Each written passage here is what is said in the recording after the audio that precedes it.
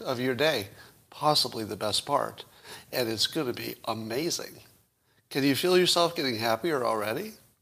Yeah, you can feel it a little bit. It's starting to kick in, and you haven't even had your coffee yet. Well, you might have had some coffee, but you haven't had the simultaneous sip, and wait till you see how good that is. All right, I'm just firing up your comments here so that I can see them. And then we will commence with the simultaneous sip, the thing that makes all of you happy. Come on, come on. There we go.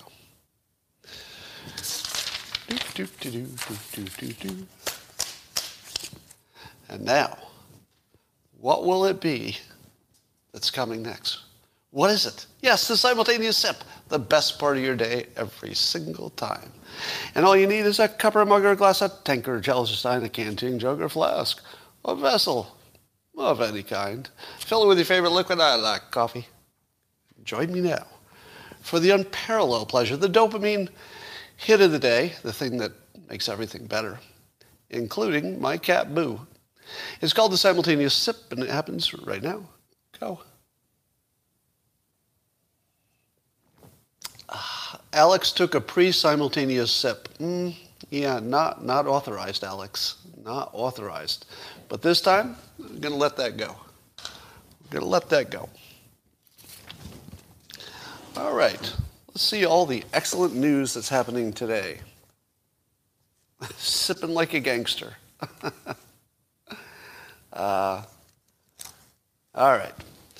So we have our first segment is Vampire News. Vampire News. An Illinois man woke up with a bat on his neck, and the bat was biting him in the neck. And tragically, he died of rabies. Apparently, rabies can be treated effectively, but only if you get there in time. And he did not. And he's the first person in the state's history since 1954 who died from a bat bite. Now, I'm not an overly cautious person, and I'm not really superstitious. But I just think as a precaution that if a bat bites somebody on the neck, you need to burn the body. Just burn it. Now, I'm not saying it's likely that it's a vampire situation and this person will become the Walking Dead and turn the rest of us into vampires. I'm just saying it could happen. Why would you take a chance? Just burn the body. Should be a law. If you're killed by a bat bite, just burn the body. All right, just joking there in case some of you don't have senses of humor, and you know who you are. You know who you are, yeah. Well, in permanent news, you know what the permanent news is, right? It's the news that's the same every day. For example, a permanent news would be the Pope denounces violence. Have you ever heard that headline? The Pope speaks out against violence. Turns out the Pope doesn't like violence. Permanent news. Here's the other permanent news. Looks like the infrastructure bill is going to have some problems getting passed. Have we ever heard that before? Is this the first day that the infrastructure bill had some trouble getting... No, it's permanent news. Permanent news. So I guess Biden canceled his trip to Chicago, and over this $3.5 trillion budget thing, that seems to be part of it. Maybe that's part of it. Maybe it's just a health reason. We don't know.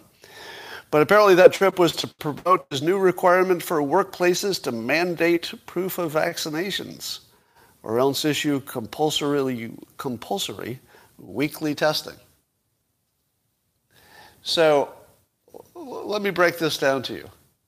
The Biden administration, like the Trump administration, all right, I'm not making a distinction between the two of them because they're the same in this following point, have somebody in the administration who I believe is corrupt. Not at the top. I don't think it's Biden, and I don't think it was Trump. But somebody in the approving part of it, maybe the FDA, seems to be the reason we don't have cheap rapid tests. How would this feel if we had cheap rapid tests where any company could just say, it's only $1 a test. Let's just test everybody every 2 days or whatever. Now, I suppose that would be impossible too. Yeah, $1 a test would probably add up really quickly if you're a big company, wouldn't it? But the point is, do you think it's legitimate for your government to prevent you from having cheap tests widely available and then also require it for your employment? It's the government that prevents you from having cheap tests, and now they're going to prevent you from working. Why? Because you didn't take a cheap test. Let me just say that again. The government's corruption, and I'm pretty sure it's corruption because there's no other reason even offered. Nobody's even offered an alternative explanation of why we don't have cheap tests in this country, because they have them in other countries. There's no technology problem. There's no manufacturing problem. It's just an approval problem, which they don't have in other countries, apparently. So, yeah, you can get cheap tests now, but only from a few companies and at a high price. Too high for, you see, there's Boo. I'll give you a little preview of Boo, who appears to be looking into my coffee. All right, we'll bring her back I think she's going to come back for her own appearance here. Hey, Boo. She still has her feeding tube in. As you can see, there's her little feeding tube. So they actually attach the feeding tube, they put a hole in her neck. So the tube goes into the side of the neck and dangles into the top of the stomach. So I've got to shove meds and food down that several times a day, which is pretty much my full-time job now. I'm basically a full-time cat doctor. But anyway, I don't love a government that prevents me from having cheap tests and then says you're going to get fired if you don't take a cheap test. Completely illegitimate. Let me say that again. I know for most of you the issue is going to be, can the government force you to take a vaccination? And that's a really good issue. But that's not what I'm talking about. I'm talking about the government acting like the pointy-haired boss. What does the pointy-haired boss in the Dilbert comic do all the time? Creates a problem, the boss creates the problem, and then assigns the blame to the employees. Well, why didn't you perform better? Well, it's because you created a situation in which we couldn't perform. Likewise, Joe Biden's administration and its corrupt, whatever is corrupt in it, same corruption that was with the Trump administration, I assume. That's an assumption, but it looks like it.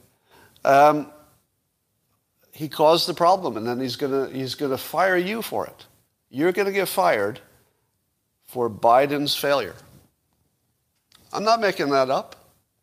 If Biden requires you to get either vaccinated or tested, and getting tested just isn't practical because there are not cheap available tests, Biden got you fired. He caused the problem and then blamed you. Caused the problem and then blamed you. Not acceptable. So I hear your issue about government forcing you to do anything. Sure, good issue. But on top of that, if you don't give us tests because you're corrupt, no. Flat no. That's a hard no. Now, the question of whether there should be mandates for employment or not, I don't even get to that question. You can't even get to that question to have an opinion on it because you have to get past the question of is it possible to do the testing? It's not because of the people making you do it. I don't know what could be a less legitimate government policy. That's the most illegitimate thing I've ever heard of. Top that, really. Really top that. Top that for being illegitimate. It's hard. Rasmussen has a poll asking about the border situation. And one of the questions was, is Biden or Trump's policies on immigration better? 51% said Trump. Now, 51% is, sort of what you expect whenever there's a political question. It's like half and half, one side versus the other side. But 51% on immigration is a pretty big number, saying Trump. but more revealing is only 32% support Biden. Now, let me ask you this. Let's say this poll is accurate, because Rasmussen has a good track record. So let's say the poll is accurate. How in the world does any Democrat get elected again? How? Really? With 32% think that Biden has the better policy on immigration. If it's only 32%, that means he's losing, substantial support from his own base. How do you can't get elected if you've lost even a little bit from your base. Speaking of which, Kamala Harris is getting some heat from Israel, because apparently she visited a classroom and a student asked a question in which the question, embedded in the question was an insult to Israel in the sense that it referenced what they were doing as ethnic genocide. Right? So that was the student's characterization. And Israel is complaining that Harris sort of just listened while nodding. I think the nodding was the part that seemed bad, because it seemed like she was nodding in some kind of an agreement with what the student was saying. Now, I watched the video and I didn't see that. So I think it's fake news. What I saw was that she was doing the "I'm listening to you" nod, as opposed to the "I'm agreeing with a specific point" nod. Because if you look, she just sort of is doing the soft nod as the student is talking. I think it's just good listening skills. I didn't see her agreeing or disagreeing with the student. But she should have pushed back harder. Yeah, I mean, if you're Israel, you're looking at that and saying, you just let a student say on video that Israel is doing something called ethnic cleansing? Or no, ethnic genocide, I think. And you're the vice president of the United States, and you didn't take a moment to say, well, I don't think that's a fair characterization. She just sort of let it stand and then made her point. Now, I don't really have a strong opinion about this particular situation, because I don't think that Kamala Harris was, agreeing with the genocide part of it. But she didn't handle it well. And if you lose Israel, and let's say you lose Americans who are pro-Israel, especially in the Jewish community in America, how do you get reelected? How do you get reelected? I feel like Biden is losing Black Lives Matter with the mandates, the vaccination stuff. I think he's losing everybody with immigration. I mean, how does he get reelected? Or how does any Democrat get reelected? I mean, it's not going to be Biden, but. All right, so it looks like it's going to be I would guess the midterms are just going to be a blowout for Republicans. What do you think? Does it look like, now a lot could change between now and the midterm election, right? There's something changing every day. But even if you imagine, some baseline level of fraud, even if you imagine that's true, doesn't it look like the midterms are going to be just a blowout for the Republicans? Abortion question. Yeah, that's a good point. The abortion question could work in the other direction. You're right. Yeah, that Texas abortion bill really, really does change the situation. But I wonder if it's only going to affect those states that are maybe Republican anyway. If it only affects the states where you were going to get a Republican. Because if you take Texas, they've got immigration that's in everybody's face, and then abortion, which is in some people's face. Like when I think of the abortion question, I've sort of aged out of it being relevant to me personally. Like, don't think about it. But the immigration feels like it affects everybody a little bit. So to me, it looks like a blowout, but lots could change between now and then. Biden got embarrassed by his own generals, I guess General Milley, and at least one other general, maybe Austin said this too, that Biden was advised to leave 2,500 or so troops in Afghanistan permanently. And that is shown to be making a lie out of Biden, making a liar out of him, because he said to Stephanopoulos in an interview not too long ago that nobody advised him to keep 2,500 troops there. And then the general said, yeah, we advised him to keep 2,500 troops there. So what do you make of that? I'm not sure they're talking about the same thing.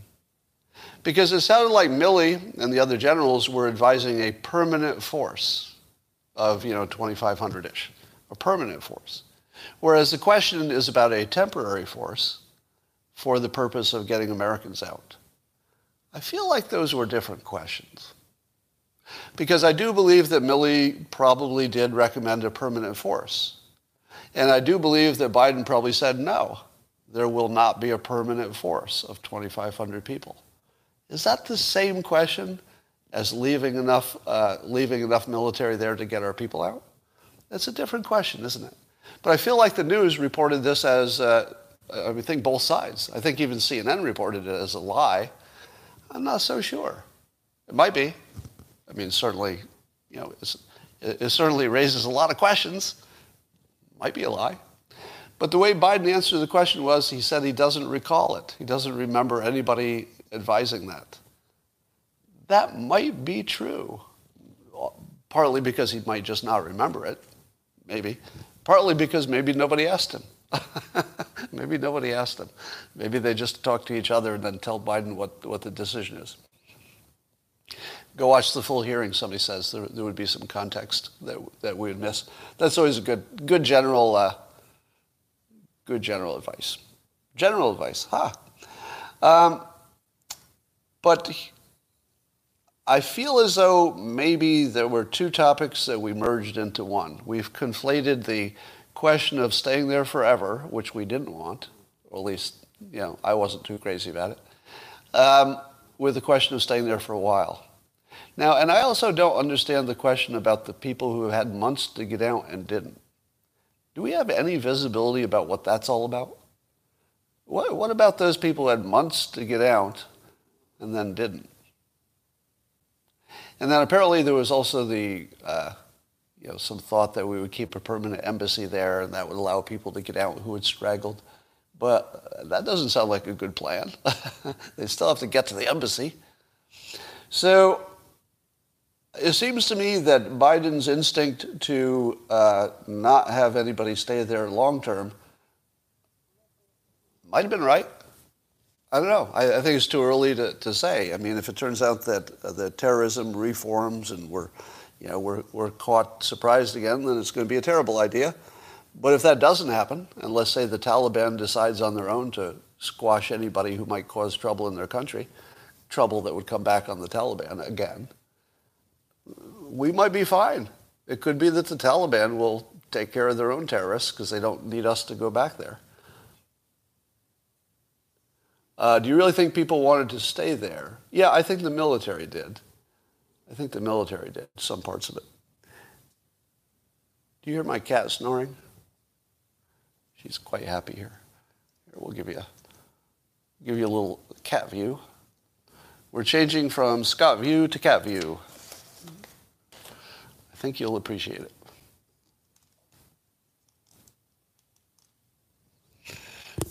Here's a little feeding tube. Very sad, but she seems to be doing fine. All right, I'll let you look at the cat while I read this other stuff. No, I'm going to make you look at me. Yeah, I'm going to make you look at me. Sorry. I know nobody wants this, but it just doesn't work as well. All right, back to me. No. All right, I'll compromise. I will hold the cat on my lap while I do the rest. All right? Compromise, a little bit of cat, a little bit of Scott, best of all worlds. All right. So there's a story today there's a new book coming out from an ex-Google guy, top technologist from Google, who is warning us about AI becoming smart and taking over. Now, you've heard this before, that AI will become super smart at some point, and then will become the super intelligence that we don't know what's going to happen. So it could be dangerous. And the Google, ex-Google guy tells this story that is really a scary one. Apparently, they were doing some experiment in which they were teaching a bunch of robot arms in what they called an ARM farm, a whole bunch of ARMs that had been programmed with some kind of AI. And I guess the ARMs had been programmed to sort of learn. So there's a bunch of ARMs, and they're just doing stuff, and then they're learning from doing stuff, and something like that. But at one point, one of the ARMs picked up, what was it? It picked up a ball and showed it to the camera. Imagine being there and seeing that. You're watching all these ARMs, and they're just trying things and doing things, and it's got some AI behind it, but it's learning as it goes. And then suddenly, out of nowhere, one of the ARMs reaches up, grabs the ball, holds it in his hand, and then shows it to the camera. What did that do to your brain? Well, apparently it changed the life of this Google guy, because he was like, oh, shit. Sorry, I swore again. But the S word isn't so bad. So he wrote a book about it to warn us. Now, here's my take. I don't think that meant anything. I think it was a random, one of the millions of things it could have done, and it just did something that looked kind of human. I think it was just a coincidence, and it just freaked him out. I don't think it showed any spark of intelligence exactly. But if you think AI is inevitable, do you think it's a risk? Do you think that humans are at serious risk because of AI? Here's my take. Yes. Yes, we're definitely at serious risk because of AI. It's a risk to the CIA, somebody's saying in the comments. Can't we just unplug it? Nope. Do you know why you can't unplug it?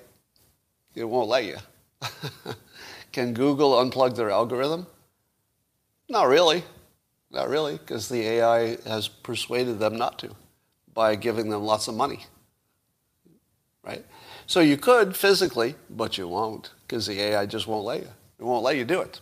It'll give you reasons why you shouldn't do it, and you'll think, well, those are pretty good reasons. Then you won't do it. Here's what I think. I believe that we will merge. I believe we will merge with the AI. And there was a comment that I saw on Twitter in which somebody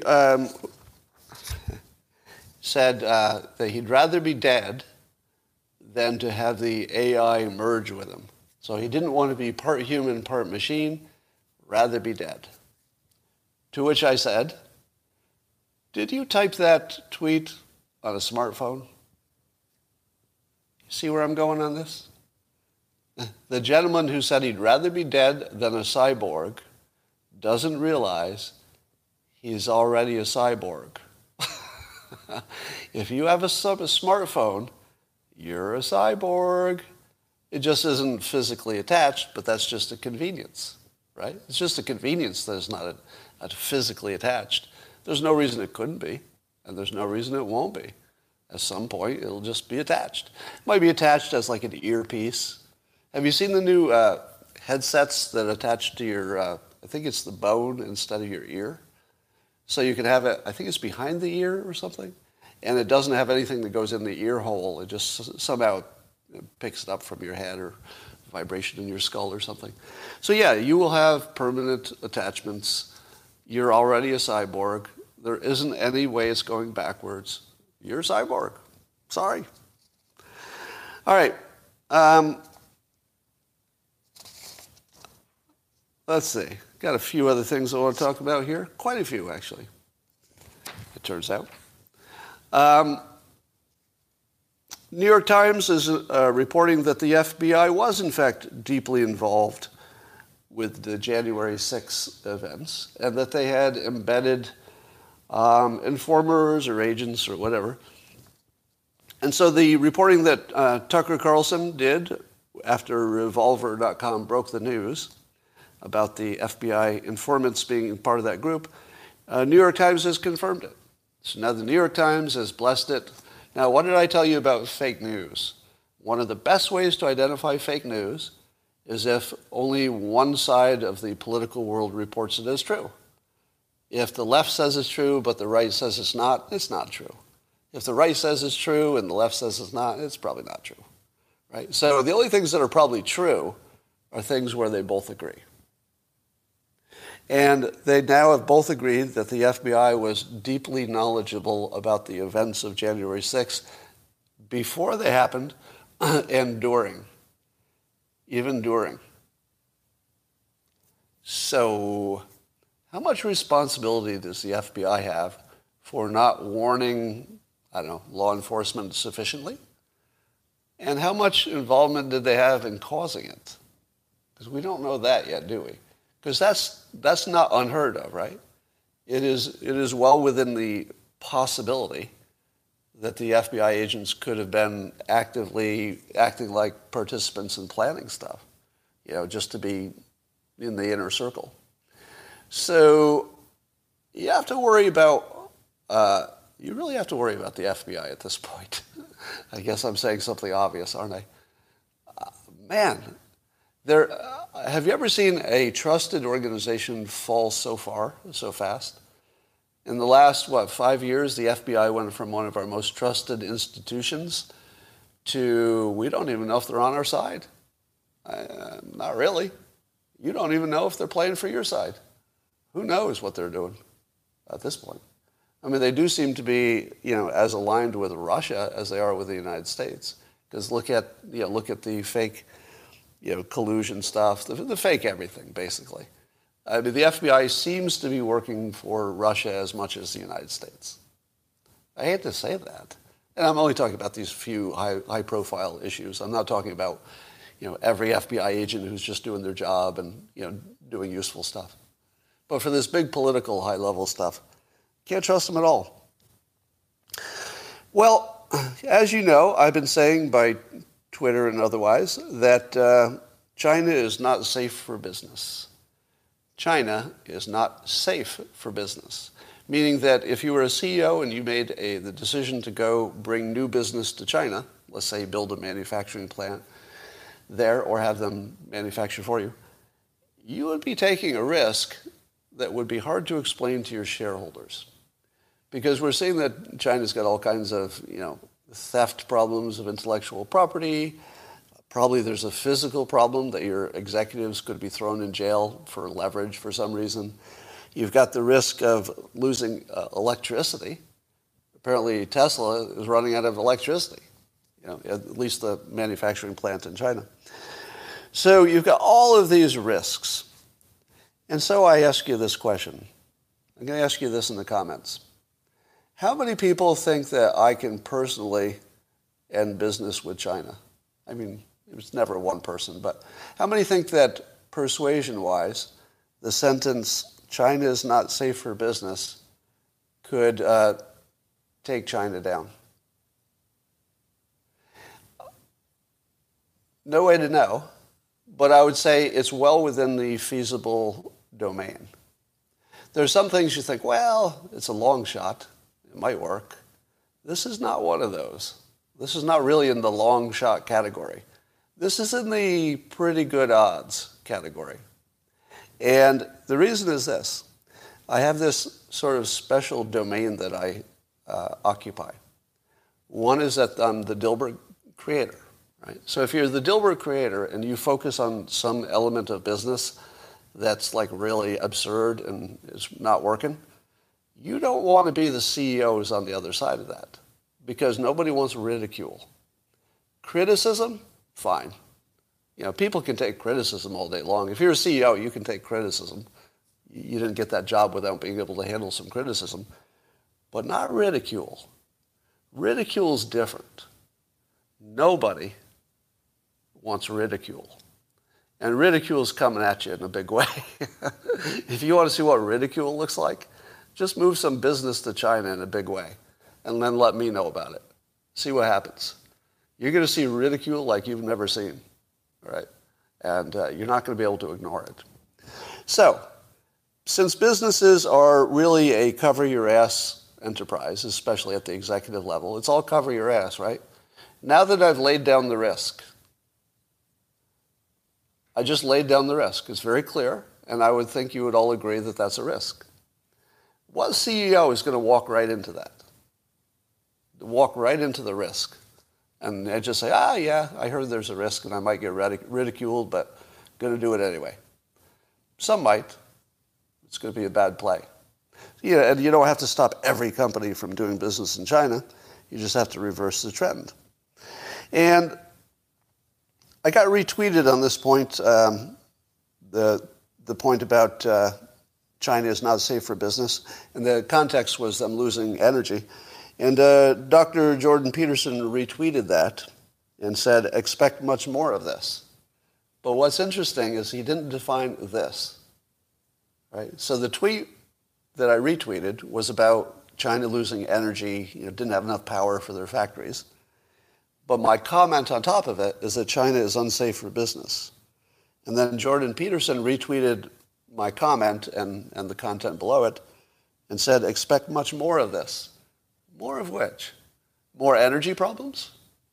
Or more people saying that China is too risky for business? Which one was it? What do you think?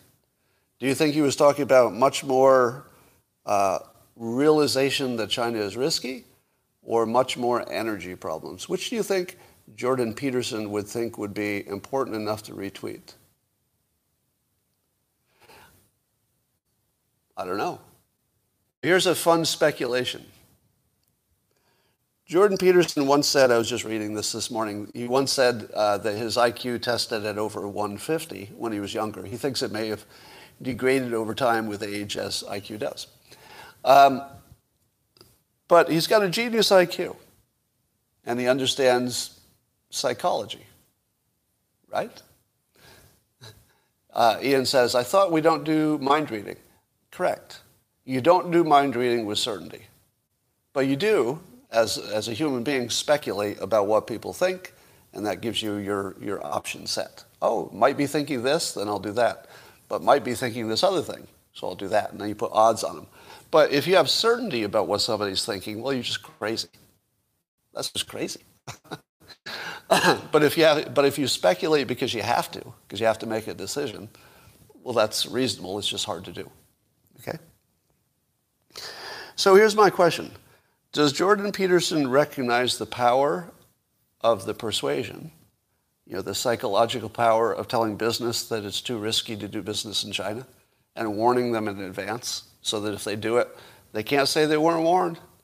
Can't say you weren't warned. That's the worst situation to be in. It's one thing to make a mistake, but it's a different deal if you make a mistake that you were warned. You were clearly warned, right? Here's what I think. There's a non-zero chance that Jordan Peterson is not talking about the energy problem in China or is partly talking about it. We don't know. I mean, he's the only person who knows what he was thinking when he tweeted it. But I have at least some suspicion that given his enormous IQ and his specific domain of expertise, that he knows exactly what I'm doing. I think he knows exactly what I'm doing. And I think he just boosted it. Don't know for sure. It would be a fun question to ask him that. I've never talked to him in person, but I would ask him that.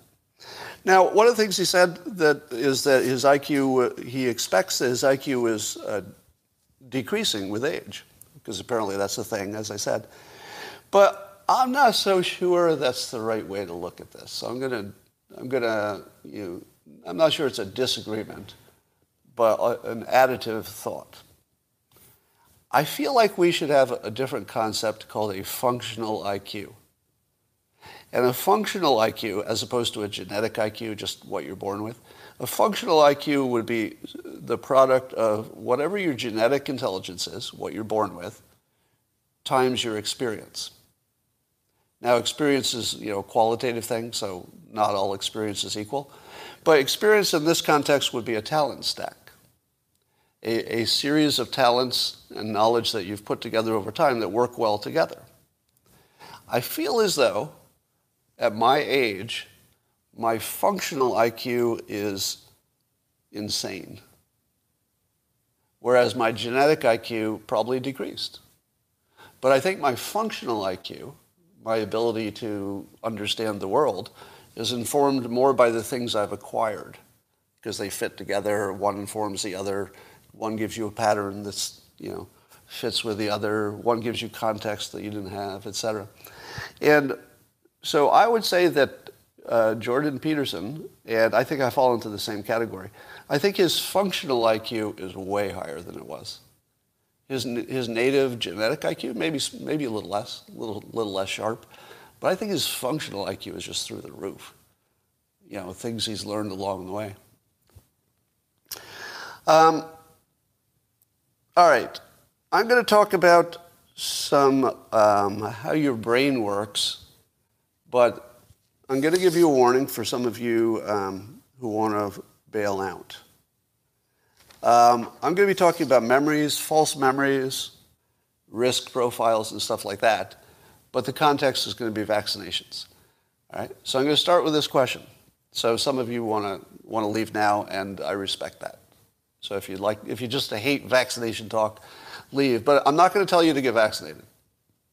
I'm just going to be talking about some things you haven't heard before on false memories and on thought processes. So I asked my Twitter followers, how many of you have a false memory of me being unambiguously pro-vaccination for people whose risk profile is entirely different from my own? 21% said they do, in fact, have a false memory of me being unambiguously pro-vaccination for people whose risk profile is different from my own. Now, that's the important part. I have never recommended anybody get a vaccination because your risk profile isn't mine. Like, my decision is just purely personal. It doesn't have any effect on you. None. So the good news is that about 80% of the people realized that I was talking about myself and my own decision, and you make your own decision. But 20% had an actual false memory of me pushing vaccinations for you.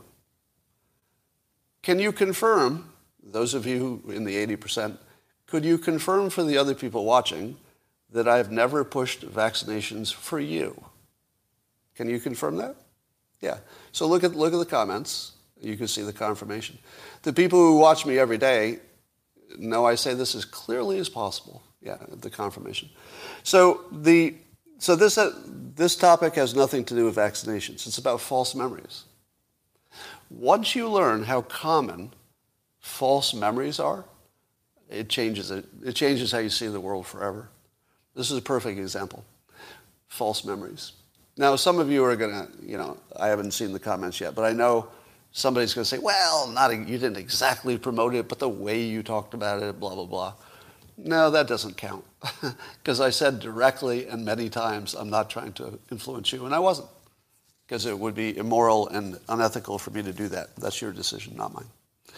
All right. Next thing.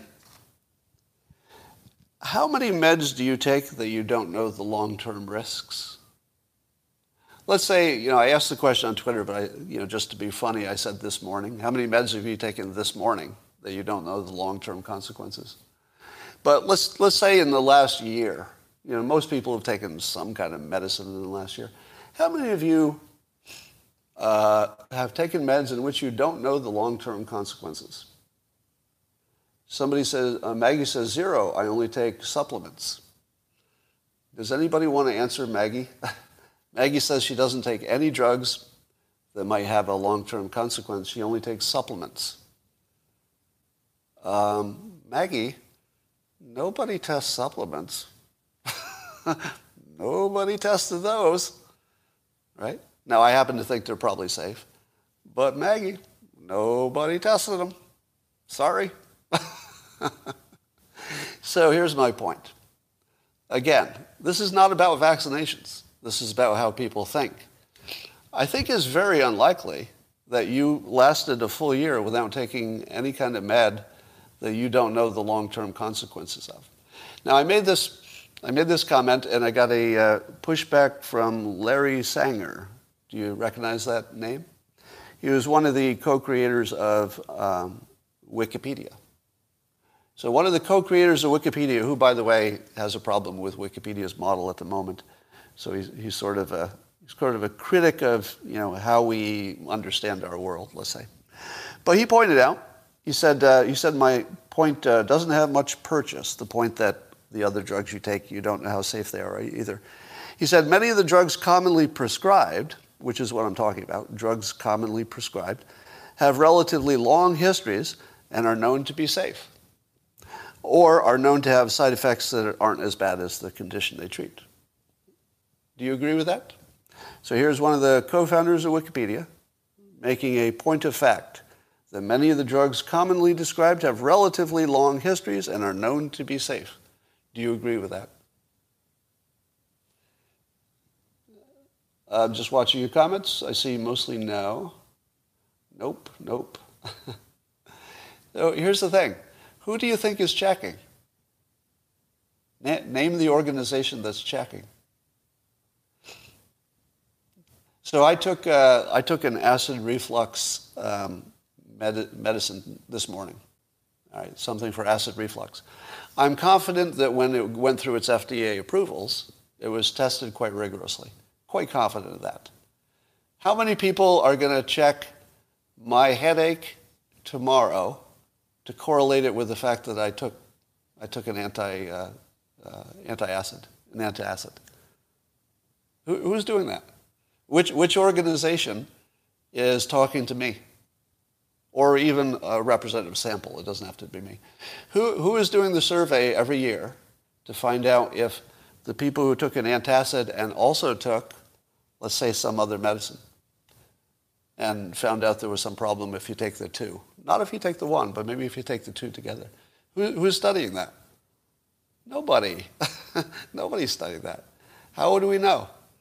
If 1,000 people had heart attacks this year because they took name any safe drug, would we know? No, we would not. We would only know that 1,000 people had heart attacks just like 1 million people have heart attacks. We would have no idea. We are completely blind to the long-term effects of the medicines we take. We're completely blind. Is that really different than the vaccination? So here's the math. The math of it is that all of our medications are dangerous in the first, or could be dangerous. The part you worry about is the first few months. And all of them have the quality that if you get past the first few months and you don't notice anything, and you're looking for it then, you're pretty safe. But not completely, right? And when we're talking about vaccinations, you're talking about the small risks, because the risk of dying from COVID is small. So you're only talking about the small risks. Can you tell me that aspirin doesn't have a small risk? How many of you took an aspirin this year? You know aspirin would never get through the FDA approval, right? Now, I heard this as a claim, and I expect it's true. But did you know that the aspirin that you take every day, if it had not already existed long before the FDA, that if it were developed today and introduced today, it wouldn't be approved? Too dangerous. Did you know that? Yeah, stomach bleeding, etc. Right. So we don't know what any of our meds do in the long term, but we do know that the risk is probably lower we notice. But not zero, certainly. And specifically, what about the mRNA? What can we learn from classic vaccinations that would tell us anything about the safety of mRNA? I would say nothing.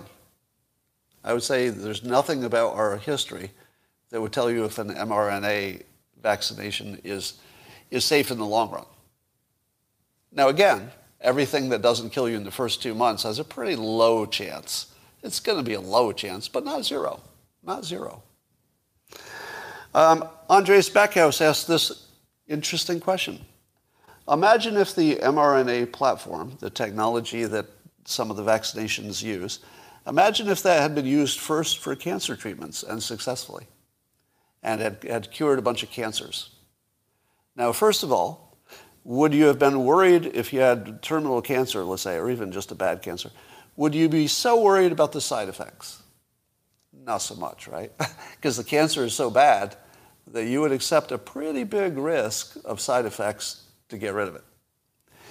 So imagine, if you will, this didn't happen, but we know that the mRNA platform is being looked at and tests are going to be done on cancer. So there's a very high chance, the scientists say, that the same platform used for the vaccination could make a big, big difference in cancer and some other things as well. Suppose that's where you'd heard of it first. Suppose you'd heard of it first as curing cancer, and it was just 5 years we've been curing cancer with this stuff. And then they said, we're going to use the same platform, we're going to tweak it differently, but the same platform, and we made a vaccination. Do you get the vaccination then? Now, would that tell you anything you didn't know? Nope. There would be no extra information. If we'd been using it for years for cancer, it wouldn't tell you anything about your risk for using it for something else. But, I mean, logically it wouldn't tell you. There's no connection there. But how would it make you feel? The question is about how you'd feel. You'd feel safer, wouldn't you? Just because you'd say, oh, we got 5 years of testing cancer with the same platform, and even though the platform was tweaked and it's different application, yeah, that gives me some safety.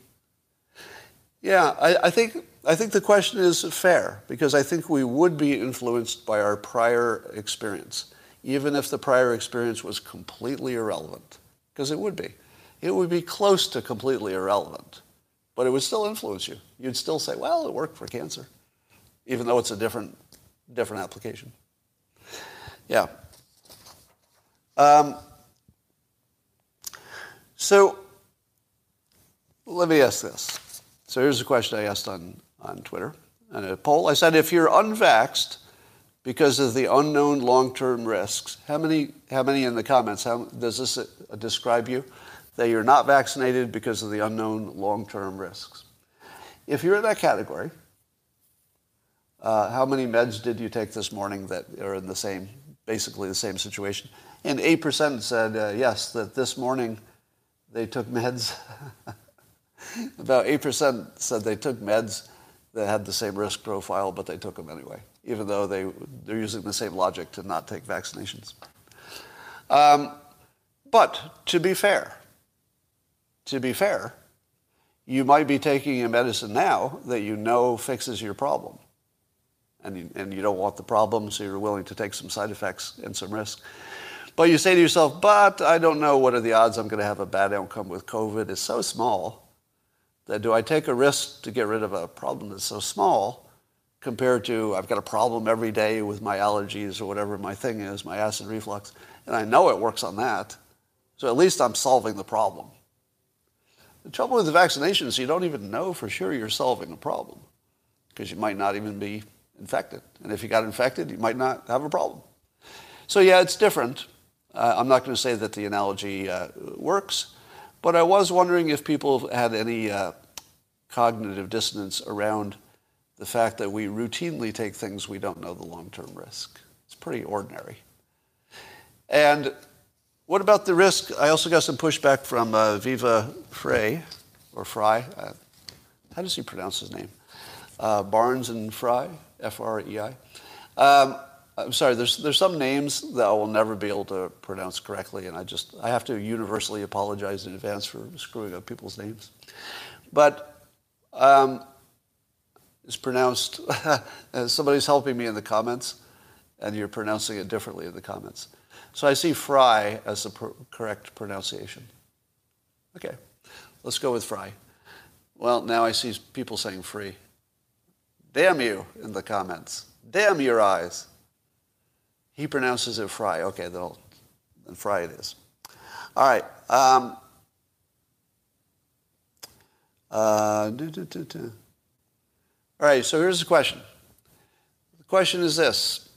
Can the government make you do something like get a vaccination that you don't want? Is it legitimate for a government to force you to get vaccinated? No. Most of you say no, right? Not really legitimate for the government to tell you what to do with your health care.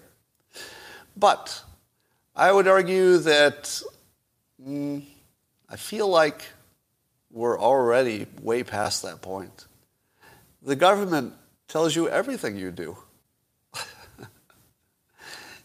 Do you know that you're not allowed to drive on the sidewalk with your car? And you're certainly not allowed to drive on the sidewalk with your car if you drive 100 miles an hour.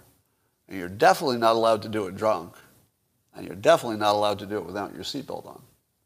The government controls everything you do. There's nothing you can do without government control. Except maybe even your own thoughts are getting dangerous these days. You know, if you put your thought in a tweet, you might get fired.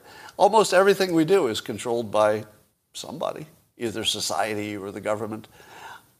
I get the point and I agree with it. So let's see if you can handle this nuance. I know you can, because my viewers here are way smarter than average. You could be completely against the government forcing you to take a vaccination, but you have to acknowledge that you've agreed to the government controlling you in a million other ways that are, I would say, just as invasive. In their own way. It may not be your body invasive, but it's just invasive to your life. So can you handle that opinion? Is it consistent? Is it consistent to say the government absolutely should not mandate you get vaccinations? At the same time I say, oh, but I do accept the government's mandates for all kinds of other stuff. Basically every part of my life is surrounded by mandates, one kind or another. Law, guideline, regulation, social ostracism. Yeah. Tolerated but not agreed. Don't accept. Force isn't appealing. Yeah, I'm not agreeing with force. I'm absolutely against the government telling you what to do. I'm just telling you that you've accepted it in a million different ways. So if you think it's that different, not so sure. Do you know the government can take your son and put him in a military outfit and send him to a foreign country to die? Your daughter too. And they might have to change some laws to make that happen, but I don't know where that stands at the moment. But yeah, the government can take your entire body and ship it to another country in front of bullets and tell you to kill people. Which one is more intrusive or invasive? The government takes your entire child, ships him to another country to be killed, or versus a vaccination that went through the FDA and at least short term it looks pretty safe. Right? Your government can tax the piss out of you, and there's not much you can do about it. Your government can allow China to send fentanyl in to kill your kid. That's what happened to me. My government allowed China, by not being, not pushing back hard enough, my government allowed China to send fentanyl to the country to kill my stepkid. I mean, your government is doing all kinds of terrible things all the time. You just got used to it. That's all. You're just not used to the vaccination. I'm not saying you should be. All right? I'm just saying that if you're looking at all these other government regulations and counting them as nothing, I don't know how you can justify that intellectually. You are a completely controlled human being within a government and society system that doesn't let you do almost anything you'd want to do. I mean, if you looked at the total subset of things you'd like to do, and then look at the things you're allowed to do, it's pretty small compared to the things you'd like to do, right?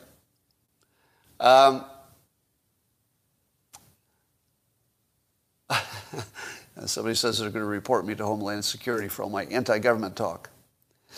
China is using our post office to send fentanyl here. Amazing. We should just stop accepting mail from China. Maybe make some exceptions for people who have factories there. Well, maybe. Yeah, we could just do shipping containers but not mail. How about that? How about that? We just stop taking any package from China.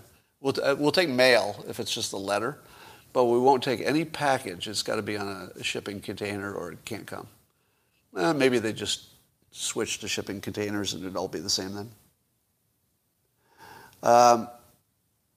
Stop China for producing pet feed. Yeah, there was that problem with the dog food killing dogs.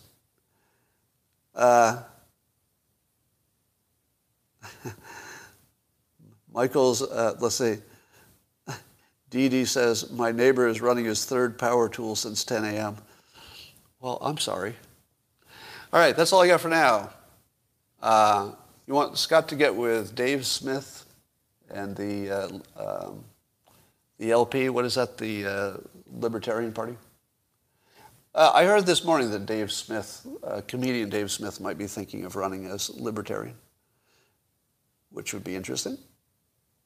I don't think Libertarians have much of a chance, but it's always fun if somebody makes I would love to see a comedian run for office.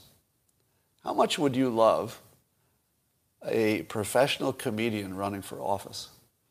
Well, that could be pretty good. I mean, I would argue that Trump is a professional comedian. I mean, it's just part of his talent stack. You know, Trump has been funny in public for, decades. It just isn't his job description that he's a comedian. But he's definitely got the chops.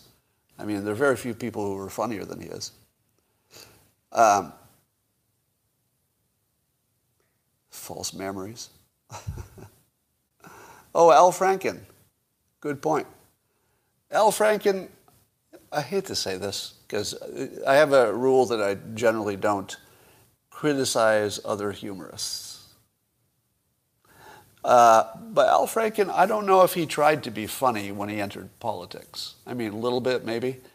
But I don't think he wasn't using all of his comedian chops. And he wasn't exactly a stand-up, was he? Was Al Franken ever a stand-up comedian? It's a little different kind of a skill. All right. I think that's about all I've got for today. I've got to go do some other stuff, and I'll talk to you tomorrow.